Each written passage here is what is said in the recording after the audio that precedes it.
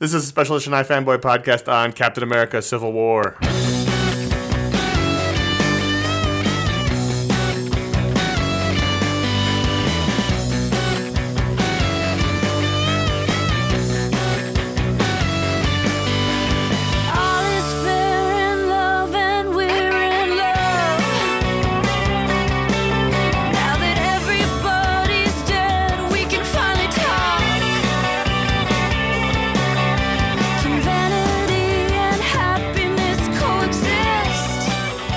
Welcome to the Special Edition iFanboy podcast on Captain America: Civil War. My name is Conor Kilpatrick. I'm here with Ron Richards.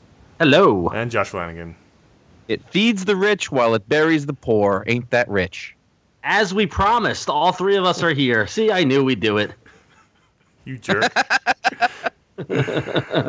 we're iFanboy. Normally we talk about the week's comics, but sometimes we get together to talk about the week's movies, which it feels like in the summertime. The comic book films, and this kicking off the summer season is Captain America: Civil War, the first weekend of May, as that is now Marvel's weekend. They usually their first movie comes out the first weekend of May, and there'll be some spoilers. So if you haven't watched the movie yet, pause the show and come back as we discuss what happened in Captain America: Civil War.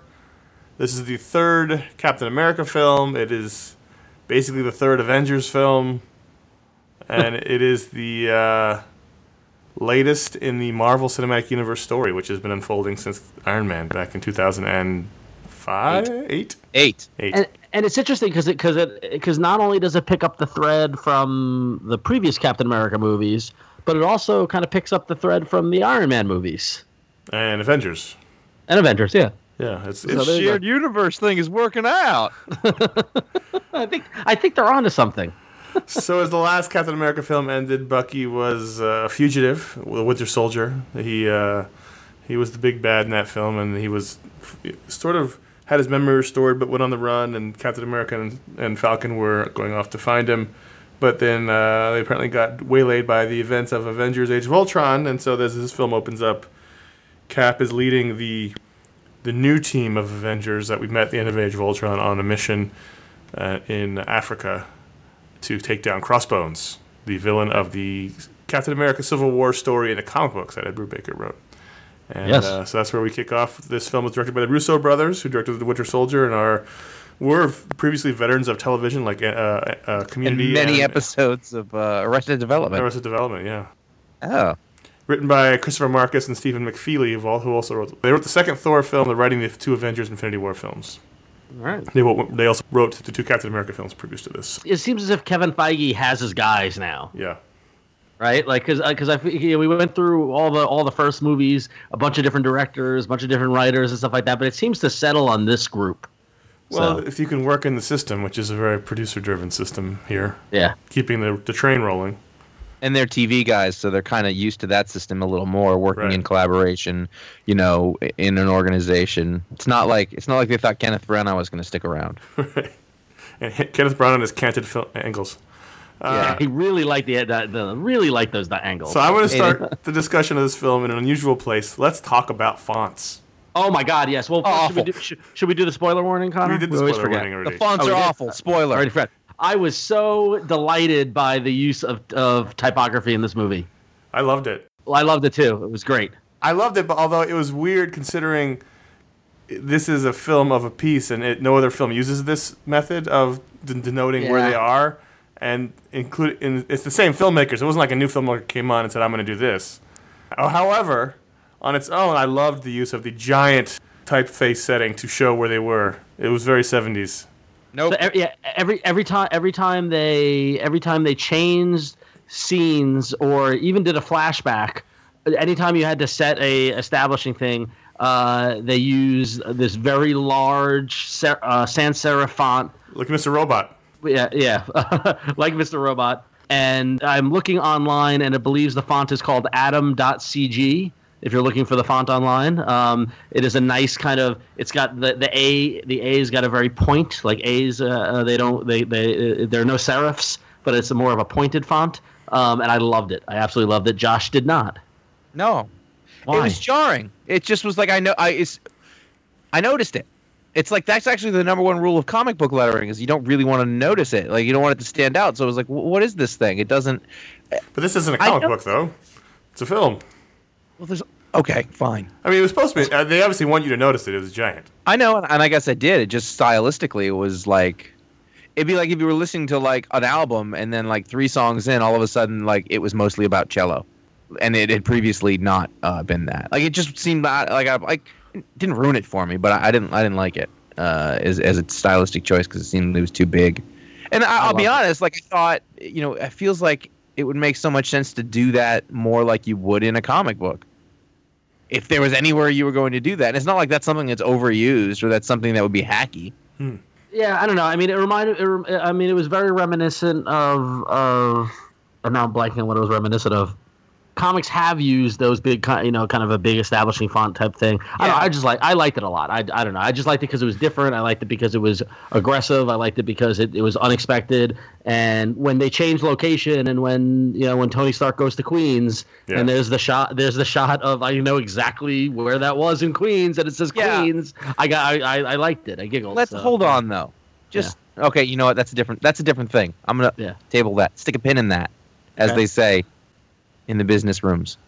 All right. What are we sticking a pin in? So we know to come back to it. About when they cut to Queens. Okay. Where Peter lives. Okay. Yeah. Okay. All right. So we're split on this font. Great. So now let's talk about. Well, no, we're not split. We've got a plurality here, Connor. 2 of us like it. 1 of us don't. The font stays. So. All right. I'm not taking you to the mat on this. My overall thought of the film is that I was worried in the first act because I thought the first act teetered on the edge of being overstuffed like Age of Ultron. However, I thought that never really fell over the edge. I thought they rode the line pretty well of making sure everyone had something to do and did not feeling overwhelming. But in the beginning, I was a little disappointed only because Winter Soldier was so focused. And it had such a different vibe, whereas this one felt like an Avengers movie, and it was a little worrisome. But I thought by the second act, where you fully embrace it, and they have a great handle on what's happening with these characters, and then the third act is really felt very Winter Soldier-y. So I thought, in the end of it, I thought it was a really strong film. I don't think it's Marvel's best film. That's still Winter Soldier, but I thought it was up there, and probably a more successful Avengers film than at least Age of Ultron. Yeah, well, let's go around the table. So let's just say whether or not we liked it, and then go from there. Josh, do you agree or disagree, or how do you feel? I liked it a great deal. Okay.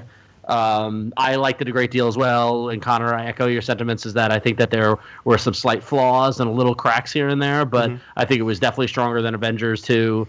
And all in all, left with a huge smile on my face. Yes. And I was actually laughing as I was. I wasn't maniacally laughing. I was giggling to myself because, for the past couple of days, I've seen a lot of people on Twitter say, tweeting at us and talking, just talking and saying, I can't wait to hear what iFanboy thinks of the movie. And it's like, I'd be very surprised if we did not like this movie. You know what I mean? I would be very surprised if one of us was like railing against it about how bad it was or anything like that. This had enough notes and got enough stuff right to give an overall I liked it for everybody, I think. Well, I mean, you got me here, so it could go either way. Yeah, true. No, I mean, it's one of those things, but I guarantee you that there are people out there, they're not astute or wise people, but they went and they watched Batman and Superman, like, that was great. I can't wait to see what iFanboy says, and then we're surprised. I guarantee you there were hundreds of people like that. So you never know. And this stuff, the kind of reaction to this stuff is so subjective. Like I read a Captain America comic when I was 12, and I was like, it just wasn't what I wanted. Yeah. I didn't feel that way at all, and I thought the same thing. I'm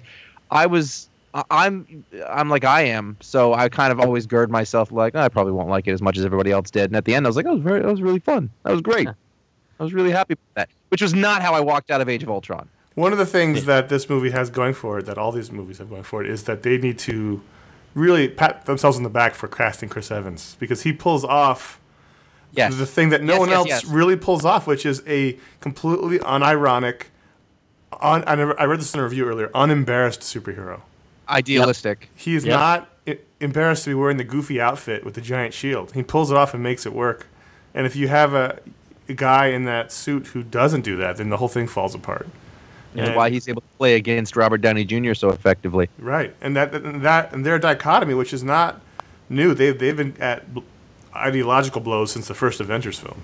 Well, I mean, I don't want to keep doing this and bringing it over and over again, but I did think, at the point in this conflict, which I did not like to watch, Like I was like, oh, that's it's, and you shouldn't. I don't think like you don't want to see them fight with each other. Right. But I did think, well, boy, they really built this up and earned it. Yes. Yeah. Unlike that other movie, and I think that's all that. Let's not mention that again. I'm not going to, but really that is a big difference in sort of something being earned or unearned, and also there was, there was in the middle of it there was pathos. It was like they didn't want to be doing it either. Right. Like they were upset. You could read that in it. And they still managed to do that in the midst of making it fun and having moments of levity and it was very successful. And I mean, Conor, and you were right.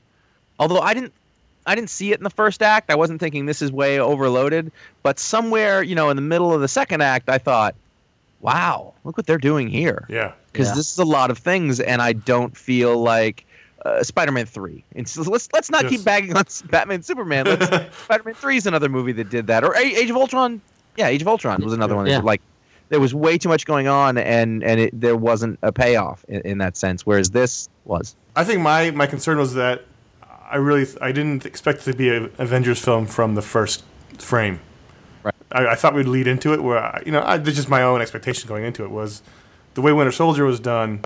It was such a streamlined Cap film. I really thought we were going to start that way and then build into it. Whereas, right off the bat, we're in the middle of an Avengers mission with all of the heroes, and so it really was more than anything an Avengers film until the last. How come these movies can't seem to hang on to their slightly older white male actor person?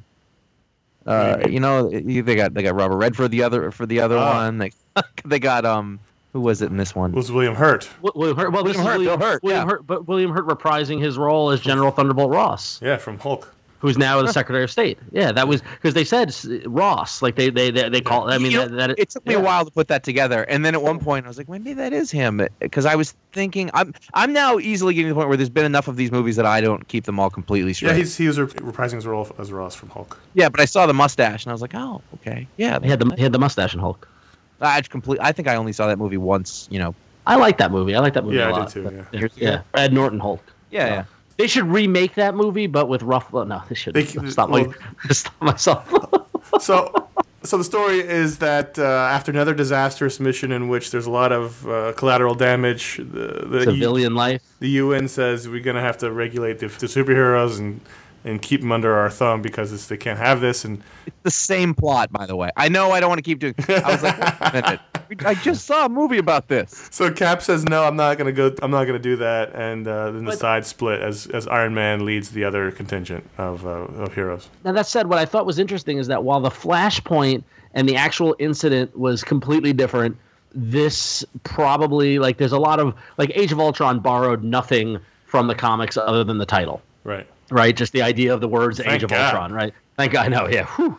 Winter Soldier as a movie borrowed a lot from Ed Brubaker's comics. Actually, ironically, this movie has more of Ed Brubaker's Winter Soldier stuff than the Winter Soldier movie did. I was really hoping in the flashback we'd see a young Ed Brubaker at the lab activating Winter Soldier, but we didn't see that. Yeah, but I thought it was, while the Flashpoint was different, the actual motivation and events that come out of it was really similar to the comic Civil War. Yeah. Basically a horrible thing happens and the it's not the UN, it was the government, but it was I actually see the kind of conceptual dotted lines to the original Civil War comic, which I think is good. They didn't just take the idea of putting the heroes against each other and call it Civil War. There was actually a couple of dotted lines, not 100%, but enough to scratch the comic fan itch in me. But it also takes all those scenes that people complain about, the wanton destruction on a mass scale, and uses it for a story point and says, okay, in the same way that other film did. That this is actually bad and people wouldn't stand for this, so this is what happens from it, and it was good. And in that sense, we got the birth of the Black Panther, because at the UN meeting for it, there's a bomb goes off killing T'Chaka, the president of Wakanda, and so his son T'Challa, who we meet earlier, has to take the new role as king.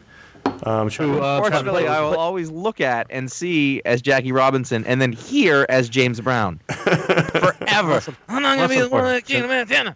Well, but despite that, I was going to say he was fantastic. Yes. Oh, yeah. I mean, I don't know why you got to shoot him down like that, Josh, but he was great, I thought. Probably he's a great actor. It's just that he literally solidified himself in those two movies as actual people and characters, and I don't know him at all from anything. So Jackie Robinson and then James Brown. So it's good that he did this because now he can be a different character. Well, Chadwick Boseman was great as T'Challa. I mean, he first of all in a much meatier role than I had anticipated for this film. Yeah, he's in it all the way through and very important in it. And did you know it was gonna be him? What do you mean? I don't read anything about these. So when I go in, I'm like as fresh as other like than a freshly born baby. Yeah, so I like when he takes his helmet off and you see him, I was like, oh, it's him. Like I knew who he was, so I was happy about that because I figured if with that guy in it, who's a rising career basically. Yeah. I thought, if he did it, that's good. I thought Black Panther was easily in my top 5. There are 5 things that were great about this movie, and Black Panther was one of them for me. He's the emotional spine. He's the one who at the end says, "I'm not going to go down the dark path for revenge. I'm going to do this the right way." He's sort of, almost more than Cap. He's the one who decides how this movie is going to end. Yeah. But let's skip ahead to that. Let's talk about. In my screening, there were only two moments where the audience broke out into applause. One was the first appearance of Peter Parker, which we'll get to in a second. We'll pull that pin in a minute. But the other was Ant-Man. I was really surprised when they reveal Paul Rudd laying there in the van, passed out. The whole audience blew up into applause. I was not expecting that. The audience that I saw it twice with 2 audiences, and once Josh and I saw it together, and I honestly don't remember because that was a crazy night. But it was funny because I was at the premiere with a lot of the cast and everything like that, and I was monitoring who was getting the most applause, and actually Paul Rudd got the most applause during the movie than anybody else's kind of reveal, and it wasn't necessarily when he woke up from the van, but it was the big moment in the fight. Well, yeah, we'll get that too, but it was just his first appearance that the audience broke out into applause. I was shocked, not because he's not great, but Ant-Man was a good film, but it was nowhere near as popular as the other ones, so I was pretty surprised by that. Paul Rudd as Ant-Man was also in my top 5 of the best things in this movie. In fact, very close to the top. I think that he stole the scenes he was in. He did, but he also rode that line of any more of that, and this would get irritating. Yeah. In the same way that in an Iron Man 2 sort of way. Let's put it that way. But it was like because he's Paul Rudd and because we're so like it totally fit. It's almost like the actor was like, "What the hell am I doing here? What? Look at this!" Which works perfectly because it does because it's like, well, look at how that guy's built. Look at that. I'm not that. I mean, I was reading an interview with the writers and they said the line where he hands Cap back his shield and says, "Here you go, Captain America," was all improv. Sure. And it was just having this bewildered guy in the midst of this crazy superhero chaos worked. It was that, and it was when they met everybody in the parking garage, and he's like, "You're Captain America. I'm shaking your hand way too long." Like that was like the idea, like saying his inner monologue was just perfect. Yeah. Nothing like the Scott Lang in the comics. Well, actually, it is now. It's been adapted. There was one other moment that I noticed, and this isn't like it wasn't like a big deal for everybody, but there was like a young black girl in an Avengers shirt in front of us, and I remember when Black Panther sort of shows up and starts kicking butt, like I heard her cheer, and I thought that's really nice. Yes. Because in the same way that when we were watching the Force Awakens, and sort of Rey and Finn sort of have their moment again, and I was just like, this is so good for other people. Yes. And I had the same thought. I was like, this is, and like, not in any sort of like tokenism way. It was just like, oh, man, that's great. Everybody's going to start to be able to get something out of these. Well, there's 3 super strong black male heroes in this film. Sure. And they're not made a big deal of. They just are there with everybody else. And Black Panther's such a rad character. Oh, like I love. Well, Black Panther's a great character. And they nailed it with the costume, with everything. Like because that's something that could be done really goofily and really really not. Yeah, it's a goofy name. The whole kind of approach and everything like that could be really, but like, and they played with it, like by having when Falcon and Cap and Black Panther are being transported in Berlin and they're in the van, it's silent, and then Falcon goes, "So you like cats, huh?" like it was able to address that. Like that's the thing about the Marvel universe or the Marvel Cinematic Universe is that they can make those jokes that sometimes we're all thinking as well, but streamline it into the dialogue and into the character interactions in a way that makes it appear natural and not as fan servicey as it could be, or because I will admit there is some fan service. It's right up against just like Paul Rudd in the right way. Because I mean, I am the first one to get annoyed by stuff like that, where I think that they're taking a cheap joke out. But you know what? Actually, Falcon's another one that like I liked him. Another one. By the way, I really like Anthony Mackie. I really like him. What I was going to say is that I didn't really feel strongly about him one way or another, but he really won me over. I guess by the end of this movie. It was the interaction with him and Bucky. Well, that was one of my top 5 things would have been the Bucky Falcon roadshow. Like, those two guys could have been a movie. Yep.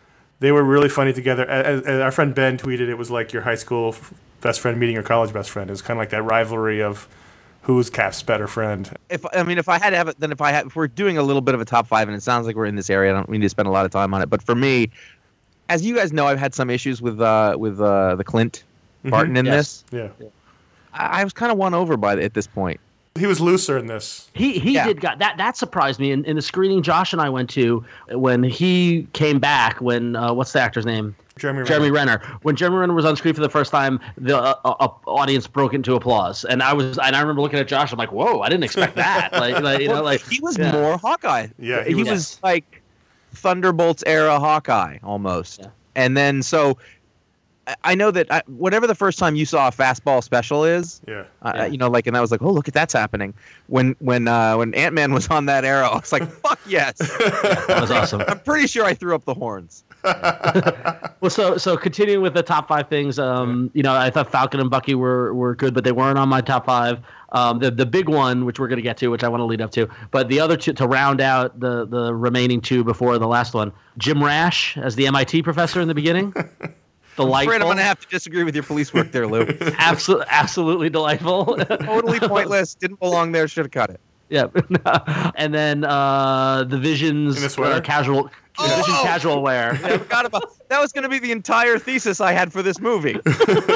Like when he showed up in the sweater, I looked at Ron and I was like, I can go. And I was completely serious. I was like, that's all. Him sitting there cross-legged in his Land's End pants.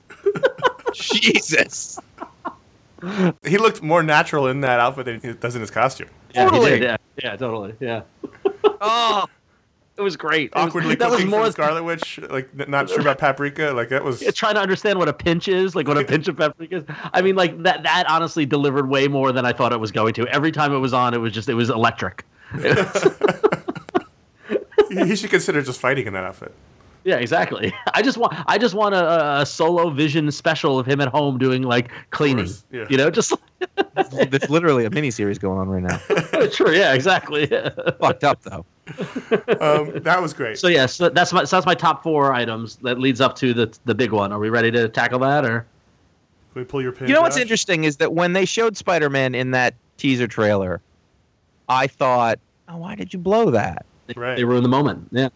But it turns out that I don't think they did. Yeah. And B, they actually had enough other things that I did not expect that I was able to forgive it. So now this is interesting because we had heard, rumors and things like that, and we were told to expect very little from his performance in the movie. That he's barely. In fact, I believe the words were he's barely in it. Right. Now, Connor, do you agree with that? I mean, like, I felt as if it was. We got more than I was expecting. We were told that early on, and then after the trailer came out, we were told actually he's in. That was only 5% of his screen time. That he was in it a lot more. Okay, I missed that memo. So Tom Holland as Peter Parker Spider-Man, who we first meet in Queens. Oh God! At his home with hot Aunt May. So hot. Not even fair. Not even fair. Now, I really thought it was going to be Miles Morales for some reason. Did we not know that? Did we know that? I guess we did because you knew that. We did. Again, I wasn't paying attention. You thought that because you spent a lot of time on social media. Right, yeah. And that was the social media game of also telephone. because I didn't look up any actual information about the film. That's because there was the social media game of telephone, which someone said it should be Miles Morales, and then it slowly became it's going to be Miles Morales. And then they got mad when it wasn't Miles Morales. And it was never going to be Miles Morales. If you had asked me if that should be Miles Morales, I probably would have said yes because I've liked that character. And he really is now, in my head, the young version of that character. However, if they had done this character any differently, I would have stuck with that. But I was like, that was pretty good. It's pretty good. This was easily the best Peter Parker Spider-Man we've ever seen on film. Hands down. They nailed it more. Like they nailed it better than you could nail anything. If you ask me. And we didn't have to watch the origin again. So that was yeah. No, they just glossed over it. Like what happened? He's like, that thing happened. Don't worry. It didn't. Like it was. He's in the mafia. Yeah, right. It doesn't exist. The mafia doesn't exist. Nothing happened. How many times Nothing happened. Nothing happened. But the way they handled it with Tony Stark recruiting him and kind of calling him out and figuring everything out and snapping and building that relationship, and then up until the big battle when he appears and it's so much more than him just grabbing the shield seeing him crawl along the roof. Yeah. And like just little things like that, and of course the banter and all stuff like that. But I'll be honest with you, I teared up at the exchange between him and Cap. So there's a part of the fight where a lot of the big fight in the beginning where the two teams are fighting. There's a lot of one-on-one. There's a lot of pairings that are also telling story, which was good. But then also, if I have one criticism, I'm like, all right, a little long in the tooth. But when Cap and Spider-Man are fighting, and Cap says, hey kid, you got some spirit. Where you from? And he says Queens, and Steve says Brooklyn. I teared up a little. Yeah, because there was a little moment of, Brooklyn. Yeah. Yeah, exactly. It was a little New York pride. It was a little Hometown Heroes. It was a little, it was everything. Yeah. They showed a shot of Queens and some public housing, and I was like, he doesn't live there. But he does in this. Clearly, he lives in that building. I guess. But they had a very nice apartment in that building. Yeah, I was like, that's not what that. Well, the living room was decorated very nicely. Admittedly, he's taking computers out of the garbage, which I know he says, but like that living room looked nice. Well, you can still decorate an apartment nicely if it's in public housing, Sure, but they were living in public housing in that scene. But he was really great. We talked about this way back when he was cast, that the real interesting benefit to him in this situation is that he is so unlike all of the other characters. So what happens when you basically drop a kid into the midst of all these 40-year-old superheroes? And what happened was it was a very interesting pair. They're all exasperated by this kid who won't shut up and don't stop moving and is freaking out that he's even there in the first place. And I thought that was except Don Cheadle, who's suddenly 60 now. Yeah. What happened there? He played Miles Davis. Nice. What I liked about Spider-Man's participation, as well as Ant-Man's participation in the fight, was that unlike any of the fight scenes that we've had in the previous 7 Marvel movies, this was full of natural and honest to God surprises. Right. Where like no one expected Spider-Man to be there, and no one knew what he could do, and then no one expected Ant-Man to do what he was going to do. And there's a point where Tony says, like, anyone else have any surprise powers I don't know about? It was like, and it added back to because after all of these movies, like the first round of movies were spectacular and they were opening our eyes to this universe and all stuff like that. And then we had a whole bunch of movies where they're just kind of playing with themselves. Right. And then now it's back to this idea of where anything can happen, surprises around every corner, like a true Marvel comic in the movies. And I thought, group of characters, right? So we'll have Doctor Strange coming, and that's going to be now we got magic introduced into all this, and that's a whole new element to all this. So I think that's what's really strong about adding all these new people. But he was, I have nothing bad to say about him. He was wonderful. The only thing that didn't hit exactly right for me was the admittedly funny Star Wars joke.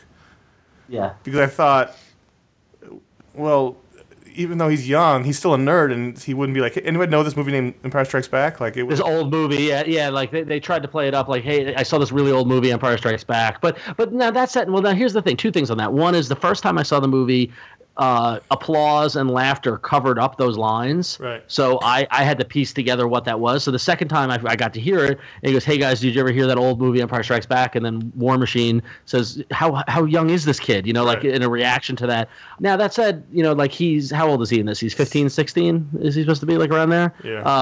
My 10-year-old niece refers to the Star Wars, refers to A New Hope as oldie time. So I'm not saying it's not old, but the idea that no one's ever heard of it, Yeah. Well, the other thing would be that he's 15. He has no idea what these people, who they are, what they think, or whatever. So he's hedging his bets about it. It didn't ruin the experience. I just thought, well, that's a strange thing for a nerd to say, but whatever. And if he's like, but if he's a nerd, then he's like, maybe he's embarrassed about it. Maybe he thinks it isn't. Okay. None of the 40-years You've convinced me. I mean, it was a funny joke, and I thought, in the context of because we haven't talked about it yet, but because they're fighting Giant Man. It makes it was a great line. So let's talk about Giant Man, who was awesome. It was great. It was, again, Paul Rudd as Ant-Man, and it brought a surprise, and it's something that makes perfect sense because we all know that Ant-Man then became Giant Man, but I didn't expect that to happen in this movie. No. It was also one of those things where I was watching it and I was like, how come I've never seen this before? Right. Really? I mean, like I've seen it in comics a billion times, but It happened in a movie. It happened in a movie, and they handled it much the same way with surprise, and also how it kind of got like moved in slow motion or whatever. It was in the Muppet movie when Animal took all those growth pills. I was dead serious. Remember? No, do you remember? And it went all slow motiony, and then he said and it echoed, and then he went running, and then So. It was up there sort of with when they did the Quicksilver in the X-Men one. Right. Yes. Where you're just like, oh. Again, we've seen this a million times. Here's a cinematic take on it that's really interesting. And we've seen, Pacific Rim or whatever, where you're seeing these giant things move around from that perspective. But it was good. That whole scene, I was like, this is like the best. I mean, the whole thing was a complete and utter comic book cliche. Yeah. But it's sort of the one thing that they haven't done in a movie. The thing was the animal thing. Before we, I mean, like seeing him rip off the wing of a plane and use it to swat at War Machine and Iron Man, like was awesome and was great. But I actually want to divert. Not a high tensile strength. Those bad call. But I want to divert away from the specific of Giant Man and more about the fight at the airport. Number one, I mean, like, and I get it, like it was the cliche kind of comic book heroes fight kind of thing, and they did their best to echo the two lines of heroes facing off image from the original Civil War comics, which is a nice little nod. But and Josh, you and I were giggling over this in the movie. The number of times where just as a group they all started running, the slow start and then they pick up speed. Yep, like the walk into a jog, now, right? Yeah. Walk into a jog and then the run. Yeah, it's just. I'm gonna go ahead and say that was self-aware. Yeah, I think so. This is silly. I mean, let's remember that like these guys. I'm gonna keep coming back to this, and maybe it helps me. Like they come from Arrested Development, which to me is the smartest comedy maybe I've ever seen. So any of those things, they're gonna be aware of them. Yeah. There's no way they're not. Yeah, and the thing was, I mean, the whole movie was built around that middle fight. And and on one level, it's stupid because whenever the heroes fight, we know that they've just got to get over fighting and then realize they should be teaming up to fight the actual villain. And actually, there's at one point towards the end of that fight when Cap is trying to they're trying to make the decision as to whether they're all going to get out or some are going to sacrifice themselves so Cap and Bucky can go. And Falcon says, "Cap, this isn't the real fight." Like literally the line is in the movie. Talking to us. Yeah, exactly. Just so you guys all know. This isn't the real fight. And I thought that was kind of, again, self-aware. So, yeah. I mean, the thing that I would say about that fight that was different in this than in the comic books is that pretty much every comic book I've ever seen where they did this kind of thing, which is anytime heroes have ever met, in the comic it really seems like they're going at each other. The gritted teeth and everything. Whereas in this, there was definitely that sense of hesitation. You were like, well, they're not gonna, because in the comics, reluctant. They were reluctant. Well, they call and that happened when Scarlet Witch intervened with when Scarlet Witch intervened. And Hawkeye were fighting. Hawkeye. They were sort of not fighting. And Black Widow. Yeah, and she knocks Black Widow down, and she looks at Hawkeye, and goes, "You're pulling your punches." Well, that's the thing is that, and at that moment when she went after him, I just went based on everything we've seen before. They don't fight. Yeah. And then they validated me right then, which I really liked. Because I thought that their relationship was such that they don't fight. They were play fighting, and then and that was. They were fine. like sparring, but none of them wanted to be fighting each other. So there was no, except for Tony and Steve, really. Yeah, there were no stakes, I guess, and usually that's a bad thing. But in this case, it wasn't. Speaking of Tony and Steve, and moving away from the middle fight, but the end, the third act fight between Cap and Bucky and Iron Man. I know we saw some of it in the trailer, but like, my God, the dancing of a fight and the synchronicity that Cap and Bucky had in fighting together was like, I don't normally like these fighting scenes because I hate how they change the frame rate. Do you notice that? Like, where it becomes slightly flickery, and I don't know if that's they had that problem in the opening. It was I thought the opening was actually shot poorly. Because it has that weird frame rate thing where it's like flickering and I don't know, it bothers me. But in that scene, in that whole, every time Cap and Bucky and Iron Man fought, and it was just like pop, pop, pop, pop, like throw the shield, hit with the shield, toss the shield, like it was just like those were moments where I was like, wow, that's really good fight choreography. That was one bit that I knew, like he shows up in Siberia or wherever, and I thought they still haven't had that fight. Yeah. And I was like, I wish I didn't know that. Yep. So pull back even farther back. Did any of you spend the movie worried as I was that someone was going to die at the end? No. Because it was called Civil War. And, I thought that was Rhodey getting injured. Right, but they kept talking about how Tony's arm was going numb, his left arm, and I thought, maybe they'll switch it around and have Iron Man die of a heart attack. Yeah. And then obviously bring him back, but.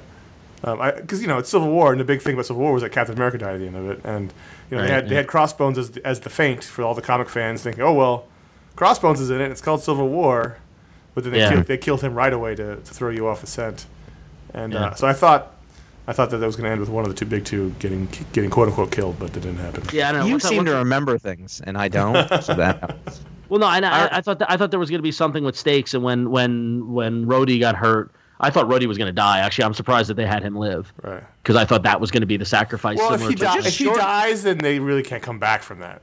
They can't. Yeah, that's true. They can't become friends again. Yeah. And it was just short of it's pretty bad what happened to him. I was actually that's significant because that's stuff they're going to have to deal with. But then also a conversation I was having coming out of the movie the first time I saw it, like, yes, that's horrible and he's paralyzed, but can't he just get in the suit? Well, there was a whole Iron Man arc about that in the 80s. Yeah. Where he got addicted to the suit. You don't remember. That was the only way he could walk. Right, yeah. You remember things? Come on, you don't remember things. Come on. Jane? I don't remember Civil War, no. Why would I? Yeah. That was Ed Brubaker's run. That was issue 25. Yeah. The death of Cap. Yeah. But not the... Anyway. I don't tend to... You know what's funny? Is literally, I don't tend to think of that as Civil War comic. I tend to think of that as... Yeah, the Brubaker's run. Yeah, absolutely. Exactly. Yeah. That's and like I said earlier, speaking of Brubaker, is that I thought this movie had more Winter Soldier than the Winter Soldier movie and dealt with his past and all his stuff, I thought, way more. Well, if you're Ed Brubaker, and you could have said this in the last one, you got to be watching that rendition of that character and just being like, fuck yeah. I mean, it's him. Yeah, totally. Yeah. They nailed it. So now it wasn't perfect. Can we talk about a couple of complaints, or really my only complaint about the movie? I want to know what this is. Yeah. Like, Vision was not in the outfit enough. The sweater vest. Sweater? No, I'm kidding. Yeah, no, I'm joking. Is that I kind of lamented a little at the apparent wasting of Zemo as a character, and I thought that as the villain and as the antagonist of it, it was. In my mind, we know Marvel has a hard time with the villains, and Marvel has a hard time with the Act 3. The whole plan was, while I liked the development of realizing that it was him orchestrating it and doing all this stuff, when we got to the end game, it was just like, oh, that's it? But he was successful. His plan worked. Yeah. No, he was. That's he fine. won. I'll tell you the problem. You know what? I don't mind any of that, other than the fact that it was kind of cool to see him be called Zemo at first, and that did not pay off. Yes. And now they've wasted Zemo, and I was like, shit, it's going to be Zemo. There will be his father, and... They haven't totally wasted him. He's not dead. He's in prison who can very easily get out of. He is himself a basically super soldier, so he can come back as more of a Zemo-esque character, but his plan to destroy the Avengers from within worked. They were, by the end of the film... I don't have a problem with that. And also, I love that actor. Daniel Bruhl. The guy from Rush. Yes, he's fantastic. Yeah, and so I'm down with him completely, and I liked the whole thing he was doing. I love the trick with the cell phone. It's just that calling him Zemo was a cheap throwaway for something that I like Zemo a lot. I was like, oh, cool, make that character relevant. That's great. Yeah. More of a throwaway than like Bat was. So I don't know. That was really my only kind of nitpick complaint about it. It was just that Here's mine, and it's kind of a big one, but I didn't let it spoil it for me really. I don't fully know that I bought Steve Rogers completely just throwing all of that away based on his principle instead of trying to figure a way to work it out. But I know they had. He has a long history of doing that in the comics. I know that. I'm just talking about this movie that I'm watching. Like it just seemed like it was like they had to have that happen. Sign. Sign. And, he has to walk away and like. Throwing everything away, and like everybody else's motivations around it seem to make sense. And it's one of those things like I remember reading Civil War and going, I like Captain America, but it seems like in the real world this would be the Tony Stark thing would be much more realistic. I don't know. I felt as if Chris Evans sold it well. The track from the last film in which he was very much against S.H.I.E.L.D.'s plan to monitor everyone and preemptively kill people. No, and I'm saying like the deal they were offered is a bad deal. Totally down with that, but like the escalation of it to the next point was. It was handled really well, as much as it could be, but there was just a little part of me that was like, would this part happen? But then when you start doing that, then it all falls apart because it's all. Well, but I get the sense when they're in the room talking about it, and he says, like, what if something's going on that we don't want to intervene with, but they send us, or what if something's going on that we want to do and they don't send us? Like it's that idea of choice, and I thought that kind of did it. And then then with the Peggy Carter funeral, that kind of bolstered it, and just kind of, I bought it. I bought the conflict and the rift and understanding it. And I guess what if anything, what bothered me was that it was the Accords, like, because we don't have resolution on the Accords. Right. They signed them. They're a law, so they're still there. Further. Right, yeah. Sharon Carter's in prison now, right? Sharon Carter was she was never. No one knew she was involved with them. I know, but I was like, geez, she's just giving it up. Yeah. I was like, that's treason. There's no way around that one. That's pretty bad. Also, this movie, like the other film we're not talking about anymore, mom's very important. So at the end, when I noticed that too. Tony's back on Steve's side when he realizes that it was all Zemo's doing, until he finds out that the Winter Soldier killed his parents and he killed my mom, Steve.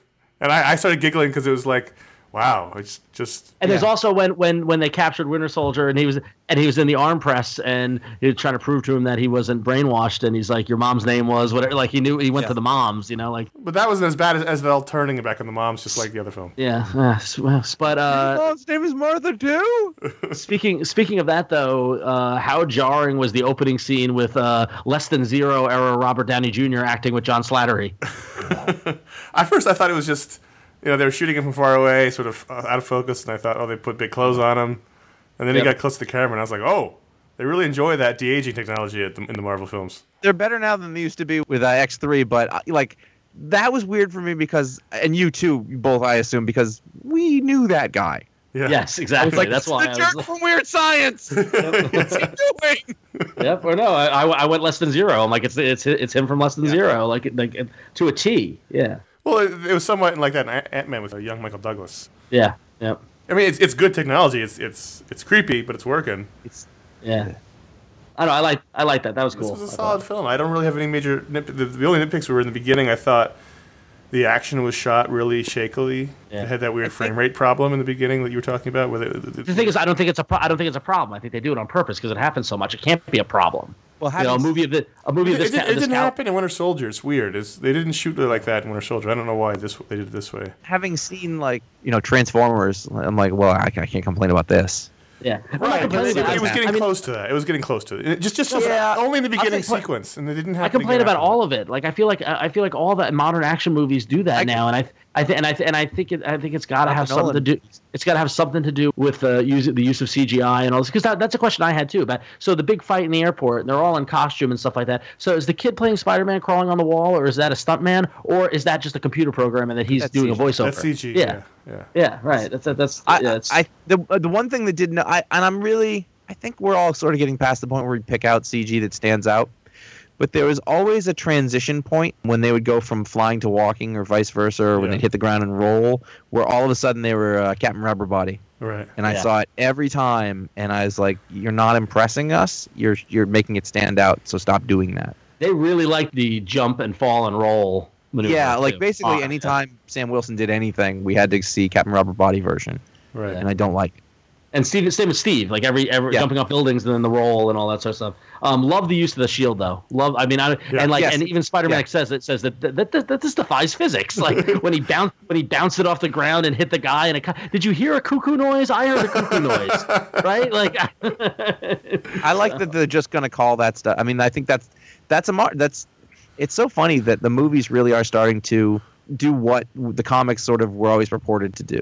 Well, Marvel does this a little more self-aware. The DC stuff was this way, and that's happening in the movies. Except it's amplified in the movies. Yes, to a big extent, and it's causing quite a rift because of that. Because can you imagine anything even close to self-aware in any of the last few DC kind of movies? Nothing even close. And this is just like, hey, that doesn't make any. I mean, you know what that joke was? That was the joke from Anchorman that Paul Rudd said. Yes, yeah. When 60% of the time works every time. He just goes, Will Ferrell goes, that doesn't make sense. That's one of my favorite movie jokes of all time. Yep. And they just basically did it here. And I was like, all right, it doesn't. But we're going to go with it because it's a movie. Shut up. Oh, God. All right. So recapping, my top 5 things are Spider-Man, Paul Rudd, Vision in the outfit, Jim Rash. What was my 5th one? The vest. The sweater. Vest. No. No, he said Vision in the outfit. Vision in the outfit. Vision in the outfit. Yeah, what was my 5th Hot one? Aunt May? Oh, yeah, Marissa Tomei. Yeah, done. I feel like you've adjusted that list. Oh, I did. I think there's one I'm missing, but God, Marissa Tomei. She looked great. It was a really fun movie. I think somebody said the running time was what, like 220 or something like that. Yeah, it didn't feel like I had no idea. I really didn't know what it was. I didn't feel it, and I've felt it in other movies, and in this one, like it was super entertaining. It was, like, oh, these are even, like I said, they even started to get Hawkeye right, so I was pretty happy about that. Yeah. Yeah, it's a win. I mean, it's so let's ratings. Let's give it ratings. Connor, what letter grade do you give it? Letter grade?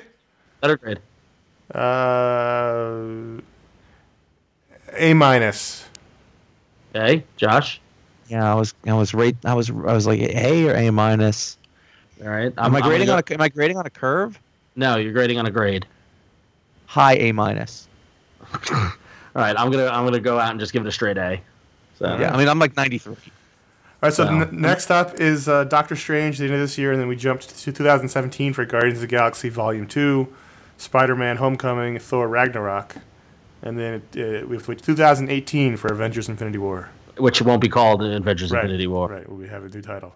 2018 is Black Panther, Avengers Infinity War, to be named later, and Ant-Man and the Wasp. Yeah. So how great was Black Panther? Great. He's in my top 5. I mean, just the way that he moved and fought was different than how everybody else did it. Yeah, I love the way he jumped with his arms out and his legs up. It was like the comics. It was very good. Ryan Coogler's directing that film. It's going to be really good. Cool.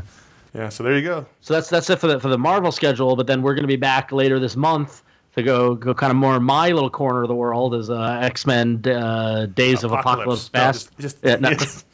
Inside Apocalypse. Book 3. Inside Lewin Apocalypse.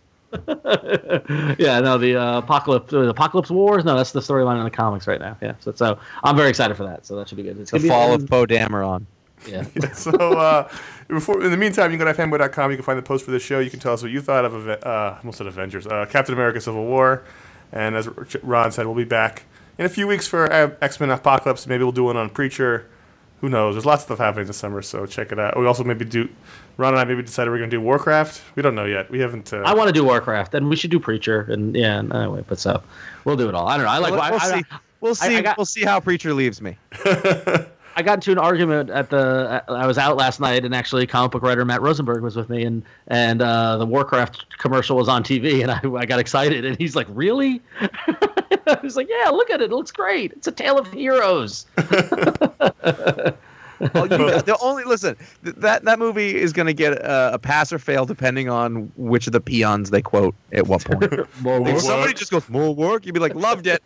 That's all it's going to take. All right. So until then, I'm Connor. I'm Ron. I'm Josh. And we shift each other's body to